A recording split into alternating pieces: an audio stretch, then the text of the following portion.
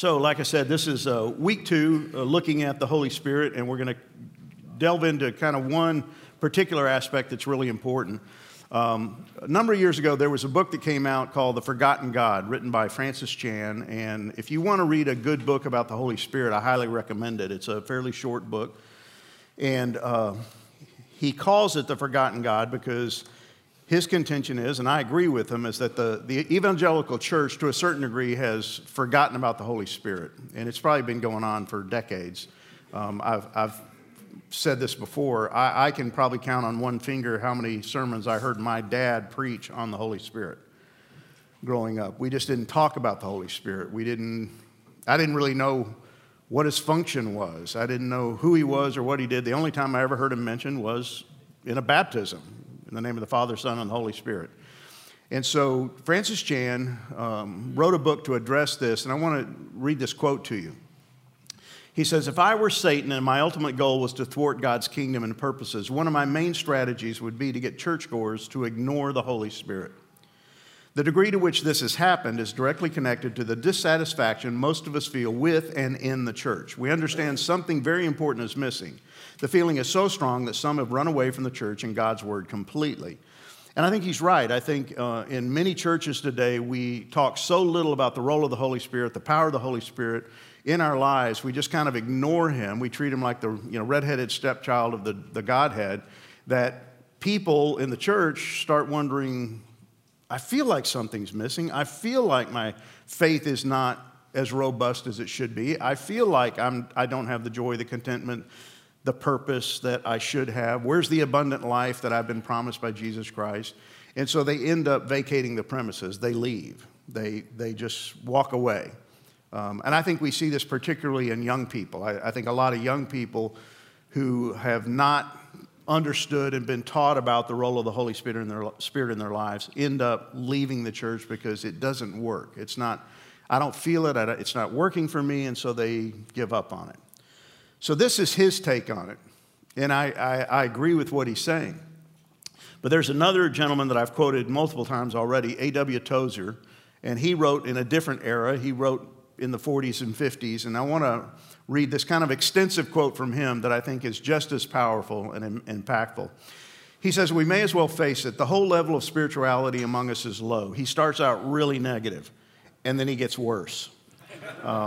He says, "We have measured ourselves by ourselves until the incentive to seek higher plateaus in the things of the Spirit is all but gone. Large and influential sections of the world of fundamental Christianity have gone overboard for practices wholly unscriptural, altogether unjustifiable in the light of historic Christian truth, and deeply damaging to the inner life of the individual Christian." So with our kind of ignoring of spiritual truths like the role of the Holy Spirit, the power of the Holy Spirit, the transforming nature of the Holy Spirit, we end up going other places, creating other things, other truths that don't line up with Scripture. Well, he goes on. These people who have basically jettisoned the role of the Holy Spirit, have imitated the world, sought popular favor, manufactured delights to substitute for the joy of the Lord, and produced a cheap and synthetic power to substitute for the power of the Holy Ghost. And again, I think he's right. He's writing in the late 40s, early 50s, and he's basically saying this is what it's like in his decade and the time in which he's living. And I think it's still true today, and maybe even worse today than it was back then. This idea that if we're going to ignore the power given to us by God, made available through the indwelling power of the Holy Spirit, then we're going to manufacture our own power. We're going to try to find something to make this thing called Christianity work. And what happens is we fabricate a synthetic power rather than the real power. And the power inevitably comes from who? You and me. We have to manufacture it. God's not giving us another source. Hey, there's the Holy Spirit, or you can go over here. We may say, well, I've got the Word of God. Well, yes, but without the Holy Spirit, the Word of God is really of no value to you. You may know a whole lot about the Word of God, but without the Spirit of God, you'll never fully understand and be able to apply the Word of God. So leaving out the Holy Spirit is huge. That's why he concludes, he says, "The glowworm has taken the place of the bush that burned, and scintillating personalities now answer to the fire that fell at Pentecost." The church has become, to a certain degree, a worshiper of personality.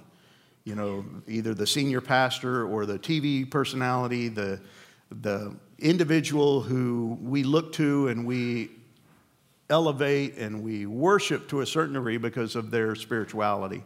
And yet we've left out the Holy Spirit. The Holy Spirit is essential. We've talked about this before. But we got to continue to wrestle with what's his role, what's his purpose, why is he there, why did God give him, and why is it that we don't experience the power of the Holy Spirit on a more regular basis in our lives? My hope for you and for me, my prayer for you and me, is that we would begin to experience more of the power of the Spirit each and every day of our lives. And I'm not looking for the sensational, I'm not looking for the highly emotional. I think that's what we gravitate towards. I just want to sense his power and presence in the still small moments of my life. It's not that I don't want to see miraculous things happen, and it's not that I don't want to see his power manifested in incredible, inexplicable ways. I just want to know that he's there every day, every step along the way as I live my life. So the Holy Spirit. We know this. We know he was active in creation. We're just going to kind of blow through these. They're in your notes. He was part of the creation story. He helped create the universe. He is the spirit of life, as we saw last week. He inspired the scriptures. So when you read the scriptures, the reason you need his help is because he's the one who inspired them. And if you want to understand them, you need the Holy Spirit's help to do that. We also know this, that he played a central part in the birth of Jesus. He is the one who helped Mary conceive the baby, Jesus.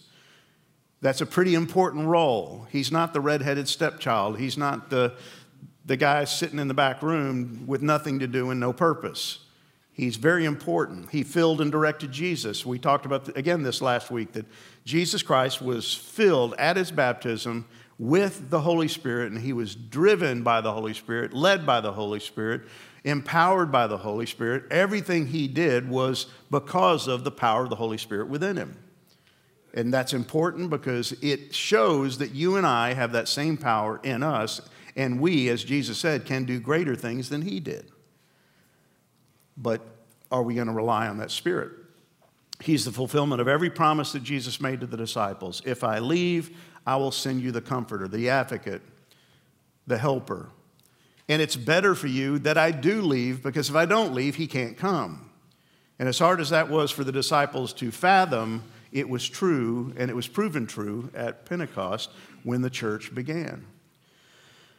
When they were gathered in that upper room, Jesus told them, go back to Jerusalem and wait. Wait for what? Wait for the power from on high. Did they have any clue what that meant? Not in the least. They just knew Jesus said, go and wait.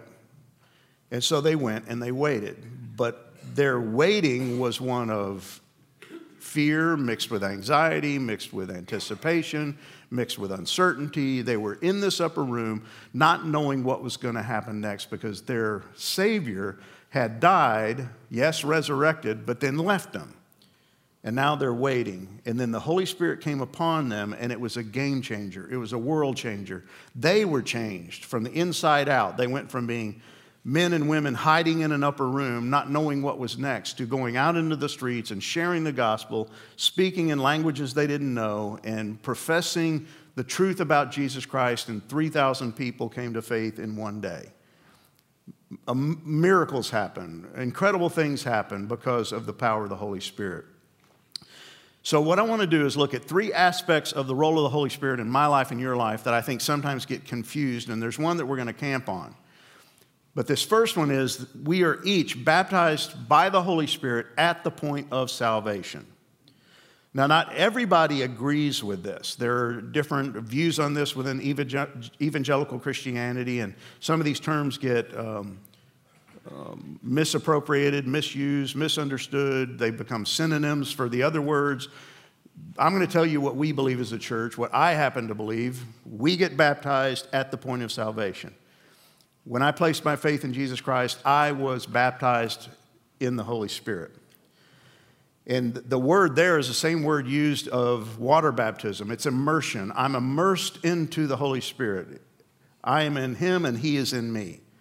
And it is a one-time deal that takes place at the point of your salvation. And you can go back and look at these verses. But that's important to understand that I am baptized into the Holy Spirit. I get him, he gets me. It's a one-time event, and it's the beginning of, the start of my sanctification. And really the key there is that I am baptized into the Spirit. I have the righteousness of Christ. I now have the power of God so that I can replicate and duplicate and emulate that righteousness in my life. So I am imparted the righteousness of Christ, but I can also live it out. Why? Because I'm baptized into the Spirit. He makes it possible for me to live as Christ lived, to walk as Christ walked, and to live as a new creation. Without the Holy Spirit, that would not be possible. Without his baptism, I would not have the power to make that possible. Jesus Christ would just be a goal, an unachievable goal for me to try to strive towards. But because of the Holy Spirit and his baptism, I can live as Christ lived, and I am now part of this thing called the body of Christ, this family. This is one of the aspects I think that we forget about that is so critical, and we're going to be looking at Ephesians chapter 5 this morning, and Ephesians, the entire book of Ephesians, is written to the body of Christ, as all of Paul's letters were. They're written to the body. They're not written to individuals. They're written to the body of Christ, and they're trying to let the individual Christians know that you're part of this thing called the family of God. You are now children of God. You're adopted into his family. And what makes that possible is the Holy Spirit. We have all been baptized by the Holy Spirit, into the Holy Spirit, and we've been adopted. We are now part of God's family. And one of the things I think is kind of endemic in Christianity today is that we live an individualized faith. It's my faith, you got your faith, I have my walk, you have your walk, and I'm not going to worry about you, and you don't need to worry about me, and I do my thing, you do your thing. No, we all do it together.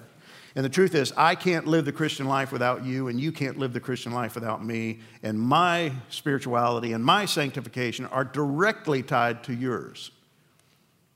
And we don't like that. I don't want to be tied to your sanctification. But yet, why did God put us in this thing called the body of Christ? Why did he adopt us as his children? Why did he make us one? And why did Jesus in his high priestly prayer pray to God the Father, would you make them one as we are one? Would you give them unity? Would you give them a single mindset? It's because we've all been baptized into the same Spirit. We're all part of the same family. We're brothers in Christ. We're brothers and sisters in Christ. I love what Tony Evans says about this. This is in his systematic theology book.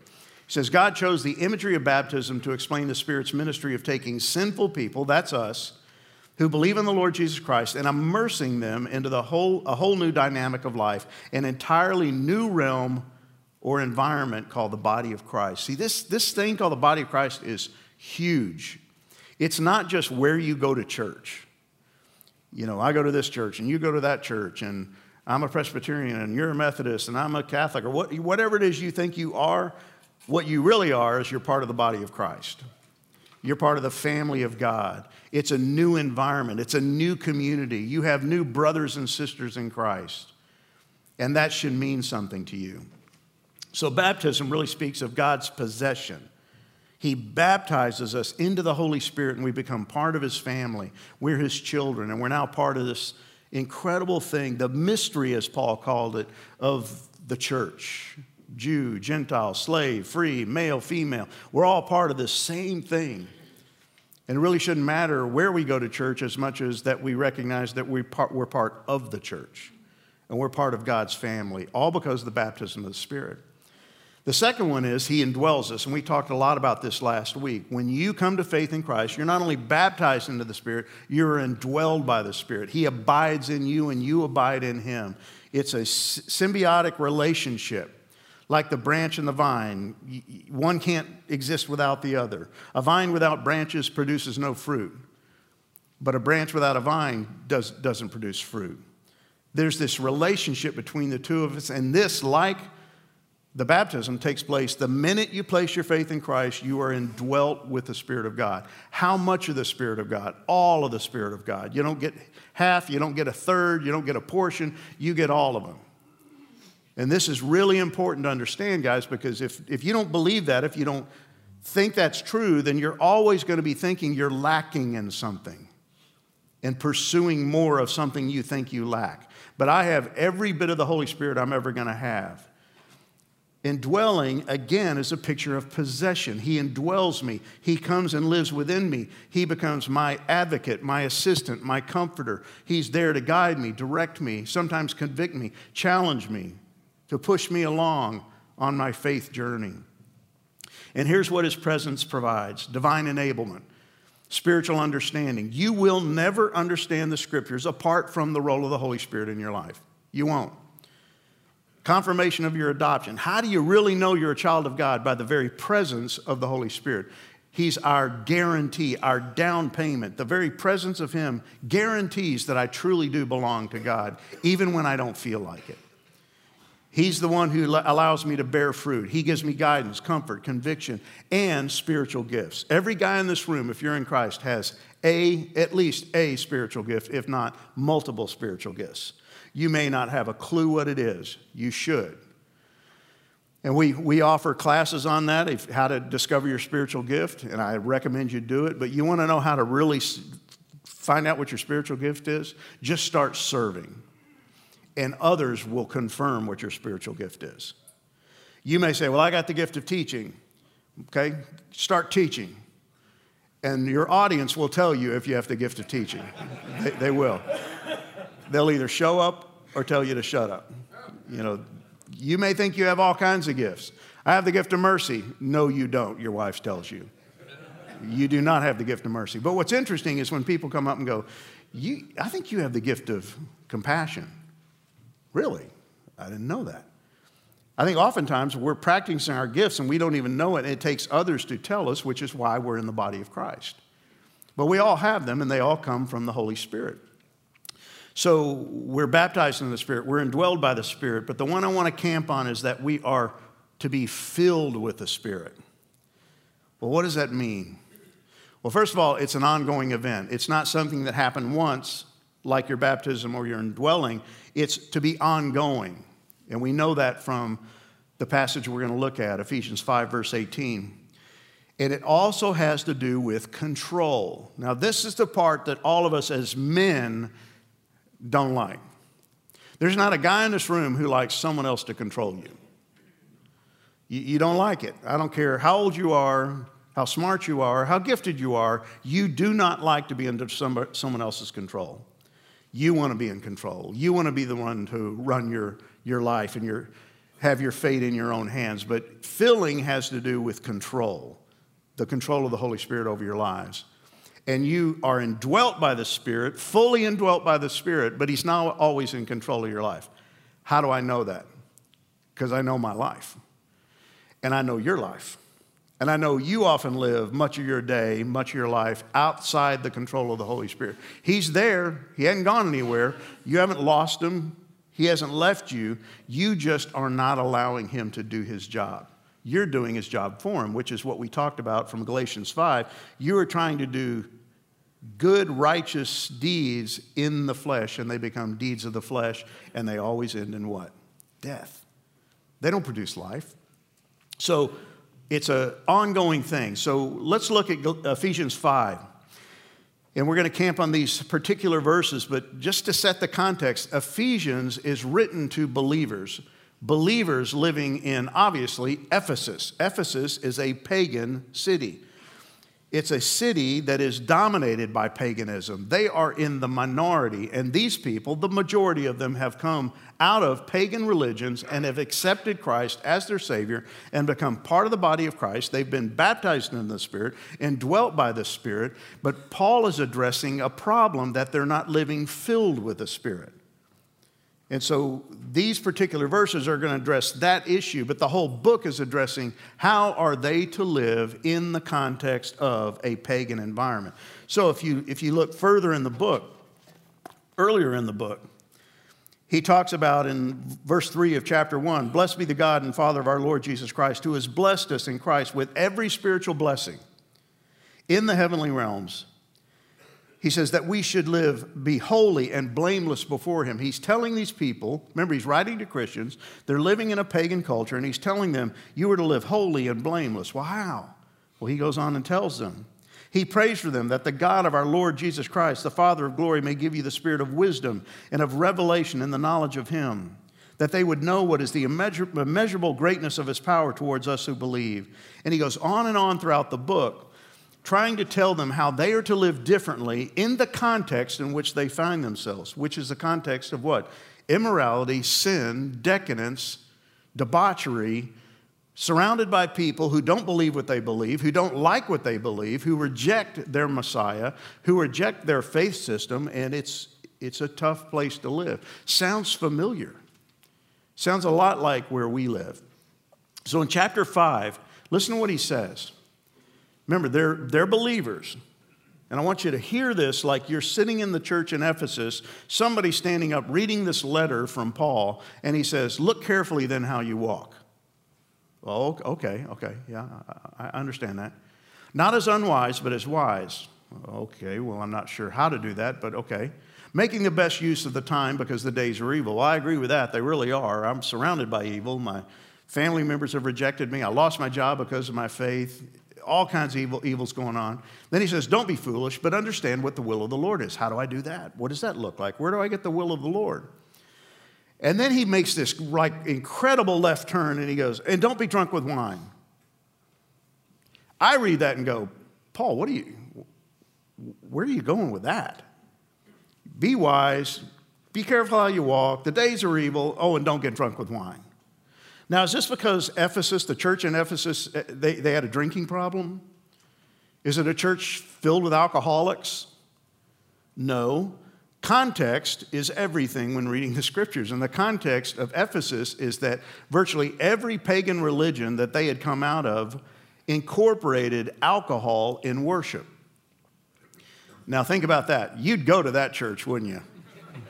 Not only alcohol, but drunkenness was a major part of worship of their deity because they felt like if I was inebriated, I could be better controlled by the Spirit because obviously I'm not in control. And so that's a popular kind of religion. Hey, let's go to church and get drunk. Well, when you have a bunch of people, male and female, coming together and they're all getting drunk to worship, guess what else takes place? Immorality, adultery, sexual perversion. And so in virtually all of these pagan religions, alcohol consumption and sexual immorality had been merged together in the worship of their deities. And so here's Paul saying, hey guys, remember, you're not who you used to be. You got a new identity. You're a new creation. You're to walk carefully. Don't do what you used to do. And he's going to take this weird way of worship and he's going to compare it to what it means to be filled with the Spirit. So he says, do not get drunk with wine, for that's debauchery. It's dissipation. It's unacceptable. It's of no value. Don't do it. But instead, be filled with the Spirit. Fascinating contrast. He's juxtaposing drunkenness as a form of worship with being filled with the Spirit. So what's he talking about? Well, the word in Greek is plerao, and it literally means to be filled up, but it's not like if I'm driving down the road and I look at my gas gauge and it has the E lit up, and it tells me I need to go fill up, right? I'm out of gas, I need to go get gas. My tank is on empty and I got to fill it up. That's not what this word means in the Greek. It has everything to do with content, but wholeness, fullness. Not you're empty, fill it up. It's just a constant state of fullness to bring to realization, to completion. So I always think of it and hear it and, oh, I'm empty, I got to fill up. I got a glass that's a third full, I got to get it to a full. No, it's about completion. It's about wholeness. It's about, again, it's going to be about control. And this picture of drunkenness is going to be key to understanding that. Here's what he's not saying. Seek what you're missing. So when he says plerao, be filled, he's not saying, hey, you need the filling of the Holy Spirit. You're missing something. We already know we're indwelt. The Holy Spirit comes to dwell in me. Every bit of him comes to indwell me. Don't understand it, don't know how that works, but he comes to dwell in me. So I'm not seeking something I'm missing. My tank is not on spirit empty. That's not what he's saying, and I got to go get some Spirit somewhere. I got to go pray for the Spirit, ask for the Spirit, wait for the Spirit. No, I have the Spirit. He's also not saying you don't have him at all. You know, in other words, you don't have the Spirit. You're saved, but you're missing something. That's not the context here. He's also not saying supplement what's present. You have a little bit, but you need more. You need the fullness. You only have a portion of the Spirit, and you now need the fullness of the Spirit.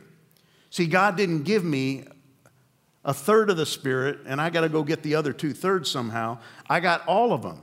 So then what's he saying? He's not saying, Ken, you don't have enough of my Holy Spirit. You're lacking something. Your spiritual tank is on empty, and you need to fill that up somehow. So what's the point? What's he telling them? Again, remember the contrast. Drunkenness, intoxication, filling of the Spirit. This is all talking about possession and control. Again, we don't like that. But if you want to experience all that God has in store for you, you're going to have to come under the control of and the full possession of He who dwells in you. He's there, but you're not letting Him do what He's designed to do and was sent to do and wants to do in your life. So it's about your walk. Remember what He said? Be careful how you walk.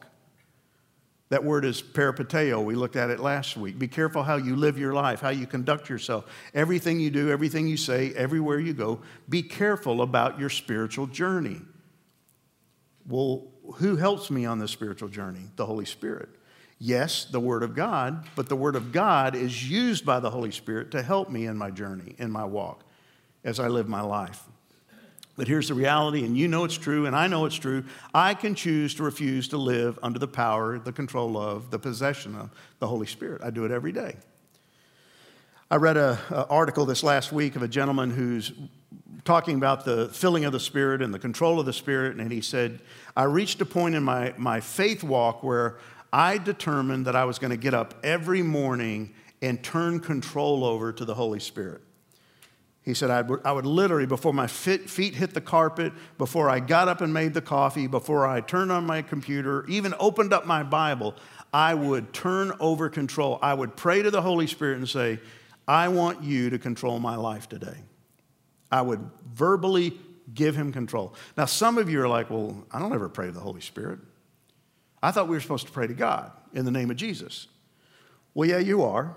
But nowhere in the Scriptures does it say that's how, the only way you can pray. In other words, you can pray to God, you can pray to Jesus, you can also pray to the Holy Spirit. And there's probably some of you who never have.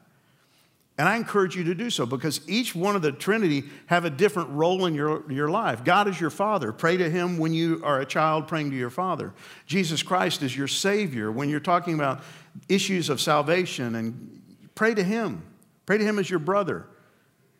Pray to the Spirit as your guide, your comforter.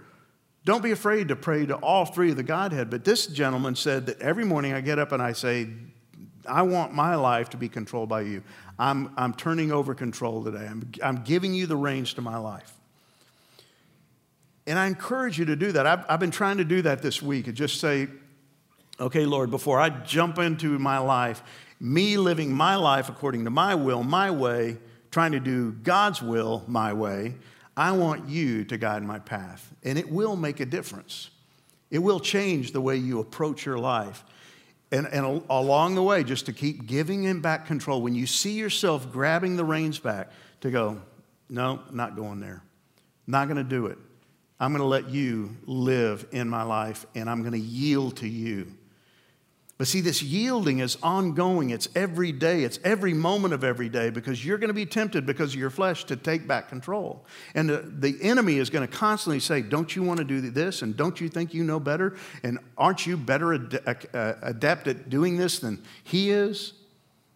He wants to stifle your life. He wants to hold back the fun. And yet I've got to, as a Christian, keep yielding my control to Him. I'm going to let you do it. I'm going to let you drive my life. See, I got to be willing to let Him have control, and I want to live under His direction, by His guidance. I don't know about you, but I've lived long enough to know that when I run my life, I usually end up in the bar ditch. I'm on the side of the road wondering, how did I get here? How did this happen? How did I screw this up again? Why do I always end up in the same place? And it's because I've taken back control. I'm trying to run my life, and yet I've got to yield to Him if I want to fully understand what it means to experience His filling, His wholeness in me, His presence in me. Louis Ferry Schaefer, who founded Dallas Seminary, he wrote years ago, "To be filled with the Spirit is to have the Spirit fulfilling in us all that God intended Him to do when He placed Him there." Now stop and just think about that. That's a simple statement that's really profound, because why did God put His Spirit within you? Obviously there's a purpose, right? He's there for a reason. He's there to guide you, to direct you, to empower you, to enable you to do things you couldn't do before or without Him. And yet we've got this power that we never tap into. It's like walking into your house and never turning on the light switches. They're there, the power's there, it's in the lines. It can illuminate your life, it can cook your food, it can cool your home, heat your home, and you just refuse to turn on the light switch. You have a power that's there for a reason. And he says to be filled is not the problem of getting more of the Spirit. It's rather the problem of the Spirit getting more of you. And man, I resonate with that, because I know I have the Spirit in me. The problem is not more of Him. It's me giving away all of me to Him. I'm done running my life. I'm done trying to be in control. I want your power to be exhibited in my life. You know, it's interesting that when you look at the disciples, that they didn't refuse or shun or push away the Holy Spirit. And I don't want to speak in tongues. I don't want to share the gospel. Now, they may have been shocked by it. They may have been overwhelmed by what was going on and hearing their buddies speak in tongues they didn't know, and they're speaking in a language they didn't know, and but not one of them said, no, not going to do it. Not going to speak. Can't make me. Don't want to. And there's this idea that we should want the Holy Spirit to do things that we would normally not do, be able to do, be prone to want to do, because when we let Him do what He was intended to do by God, incredible things happen. Are they always miraculous? No. Sometimes they're very subtle, but they're of Him. They're powerful. They're life-changing. So this idea of being filled is continual. It's ongoing. It's not a one-time event. And in Greek, it literally means to be kept being filled. So let's do just a kind of a grammar study. This word in the Greek is in the present passive imperative. And you've already gone to sleep on me.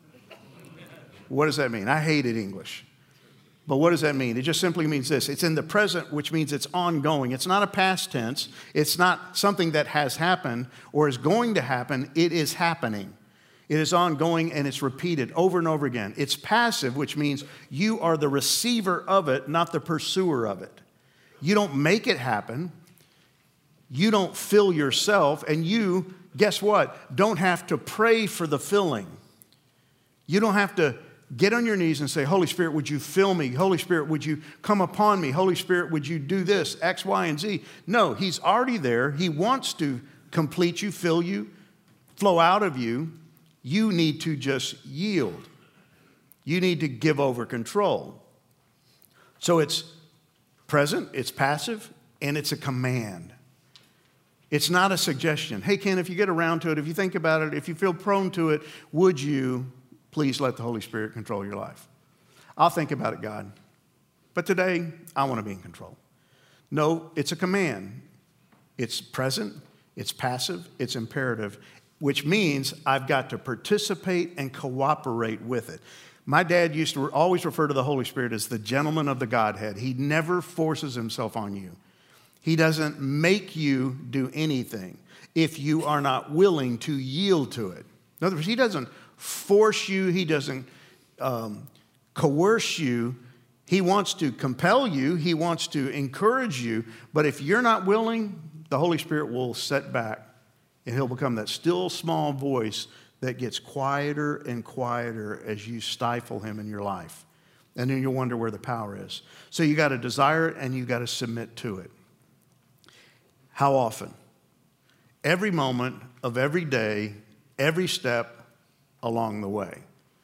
As you live your life, always submitting to, Lord, Holy Spirit, what do you want to do? What are you trying to do? What are you trying to teach me? I don't want to do this, but you know what? I'm going to do it.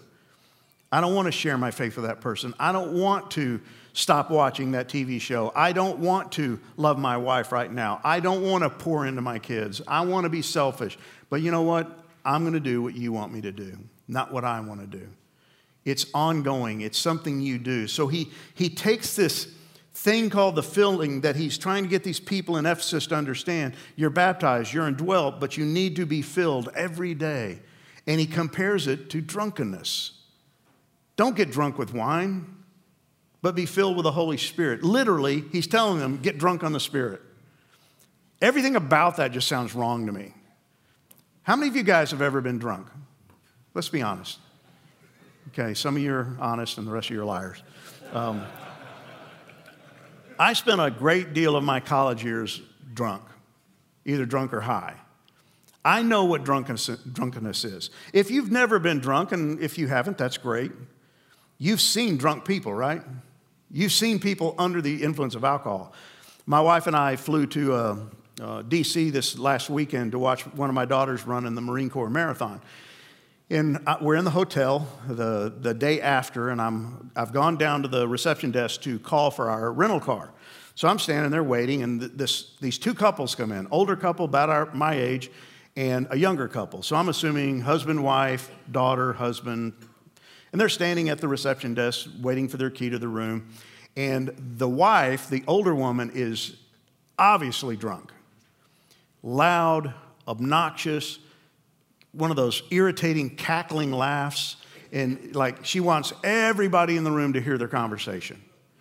And the more she talked, the more I couldn't stand her. You know, I don't know her from Adam, but she was just irritating.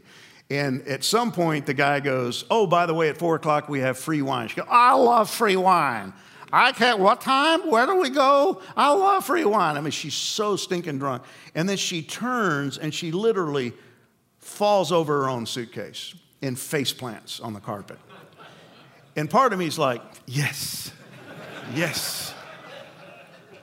That woman was under the control of something. What? Alcohol.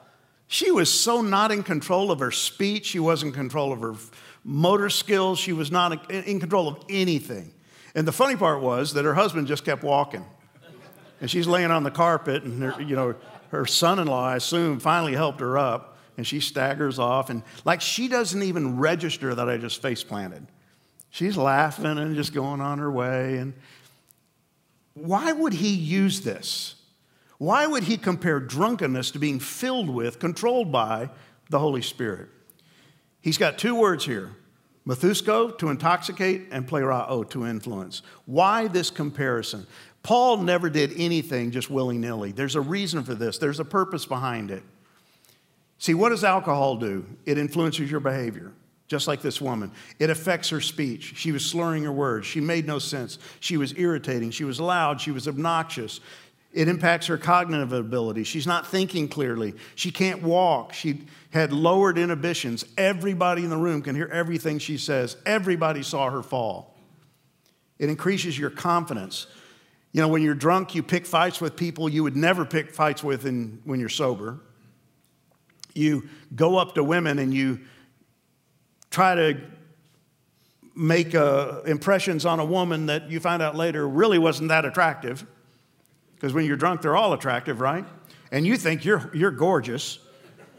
Lowers your inhibitions, boosts your confidence, and it alters your personality. Now stop and think about that. Every one of these is exactly what the Holy Spirit wants to do. Think about that.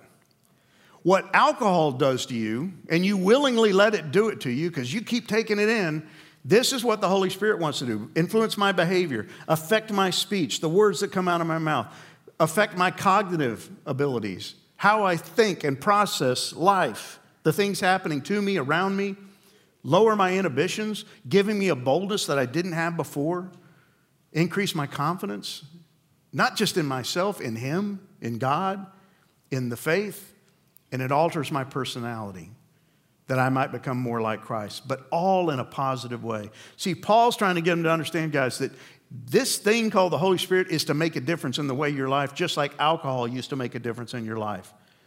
It should change the way you live in a very positive way. So there's three basic meanings to this word plerao. The first one has to do with power, and it's literally the wind blowing the sail of a ship, pushing it along, compelling it, propelling it, influencing it, giving it the impetus to go where it needs to go. And I love how he talks in chapter 4. He says, we will no longer be immature Christians. We won't be tossed and blown about by every wind of new teaching. We will not be influenced when people try to trick us with lies so clever they sound like the truth. When you are living in the power of the Holy Spirit, you will live under His control, by His impetus, with His strength and His motivation. When you're not living under the control of Him, you'll be blown by every other wind. You will be blown. You'll just be blown by the wrong thing. You'll be influenced by the wrong thing. The second one is influence. And the picture there is one of yeast permeating dough. It fills the whole thing. It permeates everywhere. The Holy Spirit wants to permeate your whole life, saturate you, fill you, complete you, the whole you. Not a part of you, not your church life, not your family life, but your work life, your leisure life, every part of you He wants to influence. See, He talks about in chapter 3 that you may be filled with all the fullness of God in every area of your life. So this word plerao, be filled with, has to do with all of you, that you may be filled with a knowledge of His will and all spiritual wisdom and understanding. Everything about me He wants to influence, not just part of me. And third is control. And this is like the picture of a glove. If I take a glove and I lay it on the keyboard of a piano and say play, what's going to happen? Nothing. But if I stick a hand in there that knows how to play the piano, it's a game changer. Now that glove is able to do what it couldn't do before. That's what the Holy Spirit wants to do. It's all about authority, control, completeness, sovereignty over your life, controlling everything you do. I love what he says to the Ephesians in chapter 2. You're controlled by the Spirit if you have the Spirit of God. And you apply this to the life of Jesus. He was filled with the Spirit, and Mark tells us that He was driven by the Spirit into the wilderness. He was motivated, compelled by the Spirit. Luke says that He was full of the Holy Spirit, and He returned from the Jordan and was led by the Spirit. Guided, led, driven, motivated, impelled, compelled by the Spirit. And then Luke says in chapter 4, He returned in the power of the Spirit. If Jesus needed to live in the power of the Spirit, how much more so do you and I? So the degree of your spirituality is directly tied to the fullness of the Spirit. Is He filling you? Is He living His power out of you? Are you yielding to His fullness? That's why He tells the Galatians, let the Holy Spirit guide your lives. He doesn't say, oh, and get some more of the Holy Spirit so you have everything you need. No, He says, let the Holy Spirit you already have guide you, direct you, compel you, fill you. He goes on in verse 25, the same chapter, let us follow the Spirit's leading in every part of our lives. How much of our lives? Every part of our lives. So that what we do, what we say, our behavior, our speech, our conduct, our cognitive thinking, everything about us is controlled and led by the Spirit. And you can't grow spiritually if you're not willing to let that happen. You may learn more scripture, you may serve on more committees, you may volunteer in the church, you may do a lot of really good, godly, righteous-looking things, but you will never truly grow spiritually if you're not willing to be filled by the Spirit.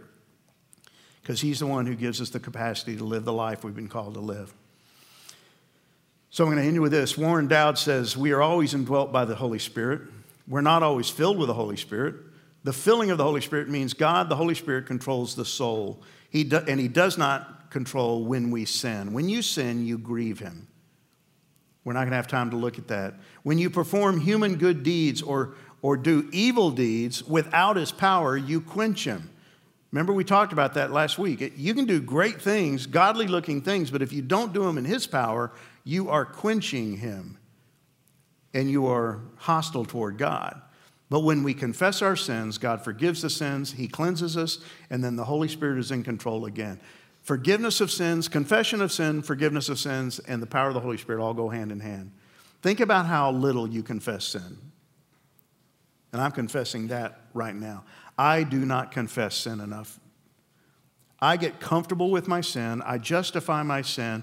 I say, well, I'm forgiven anyway. All my sins are paid for. Why do I have to confess it?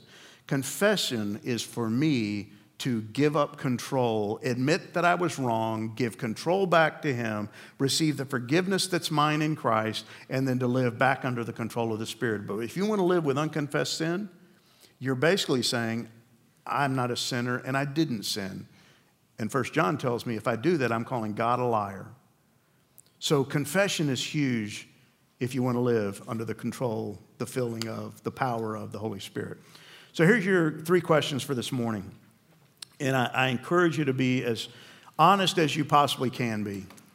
Of the 3 definitions or descriptions of the Spirit's filling, power, remember the wind in the sail, influence, yeast permeating dough, and then control, that hand in the glove. Which one do you need the most and why? Right now, which one is really something you need of him in your life? When you consider Paul's use of drunkenness as a way to describe the filling of the Holy Spirit, how does this help you grasp the all-pervasive nature of that filling? Think about someone who you've seen who is drunk. What does it do to their life? What does it look like to be totally controlled by drunkenness? And you can even apply this to be controlled by fear, to be controlled by greed, to be controlled by any of a number of emotions when they squelch all other emotions. When you're controlled by fear, everything else goes away. When you're controlled by alcohol, everything else goes away. How would that apply to being filled with the Spirit, and how would you know that you are? Third, what are some ways we can better cooperate with the Spirit's desire to control our lives? I've given you one. Start your day just turning over control. But as you walk through your day, step by step along the way, just to say, okay, Lord, I'm taking control over. Holy Spirit, would you take this back? My hands are off the wheel. I want you to guide me. I want you to direct me.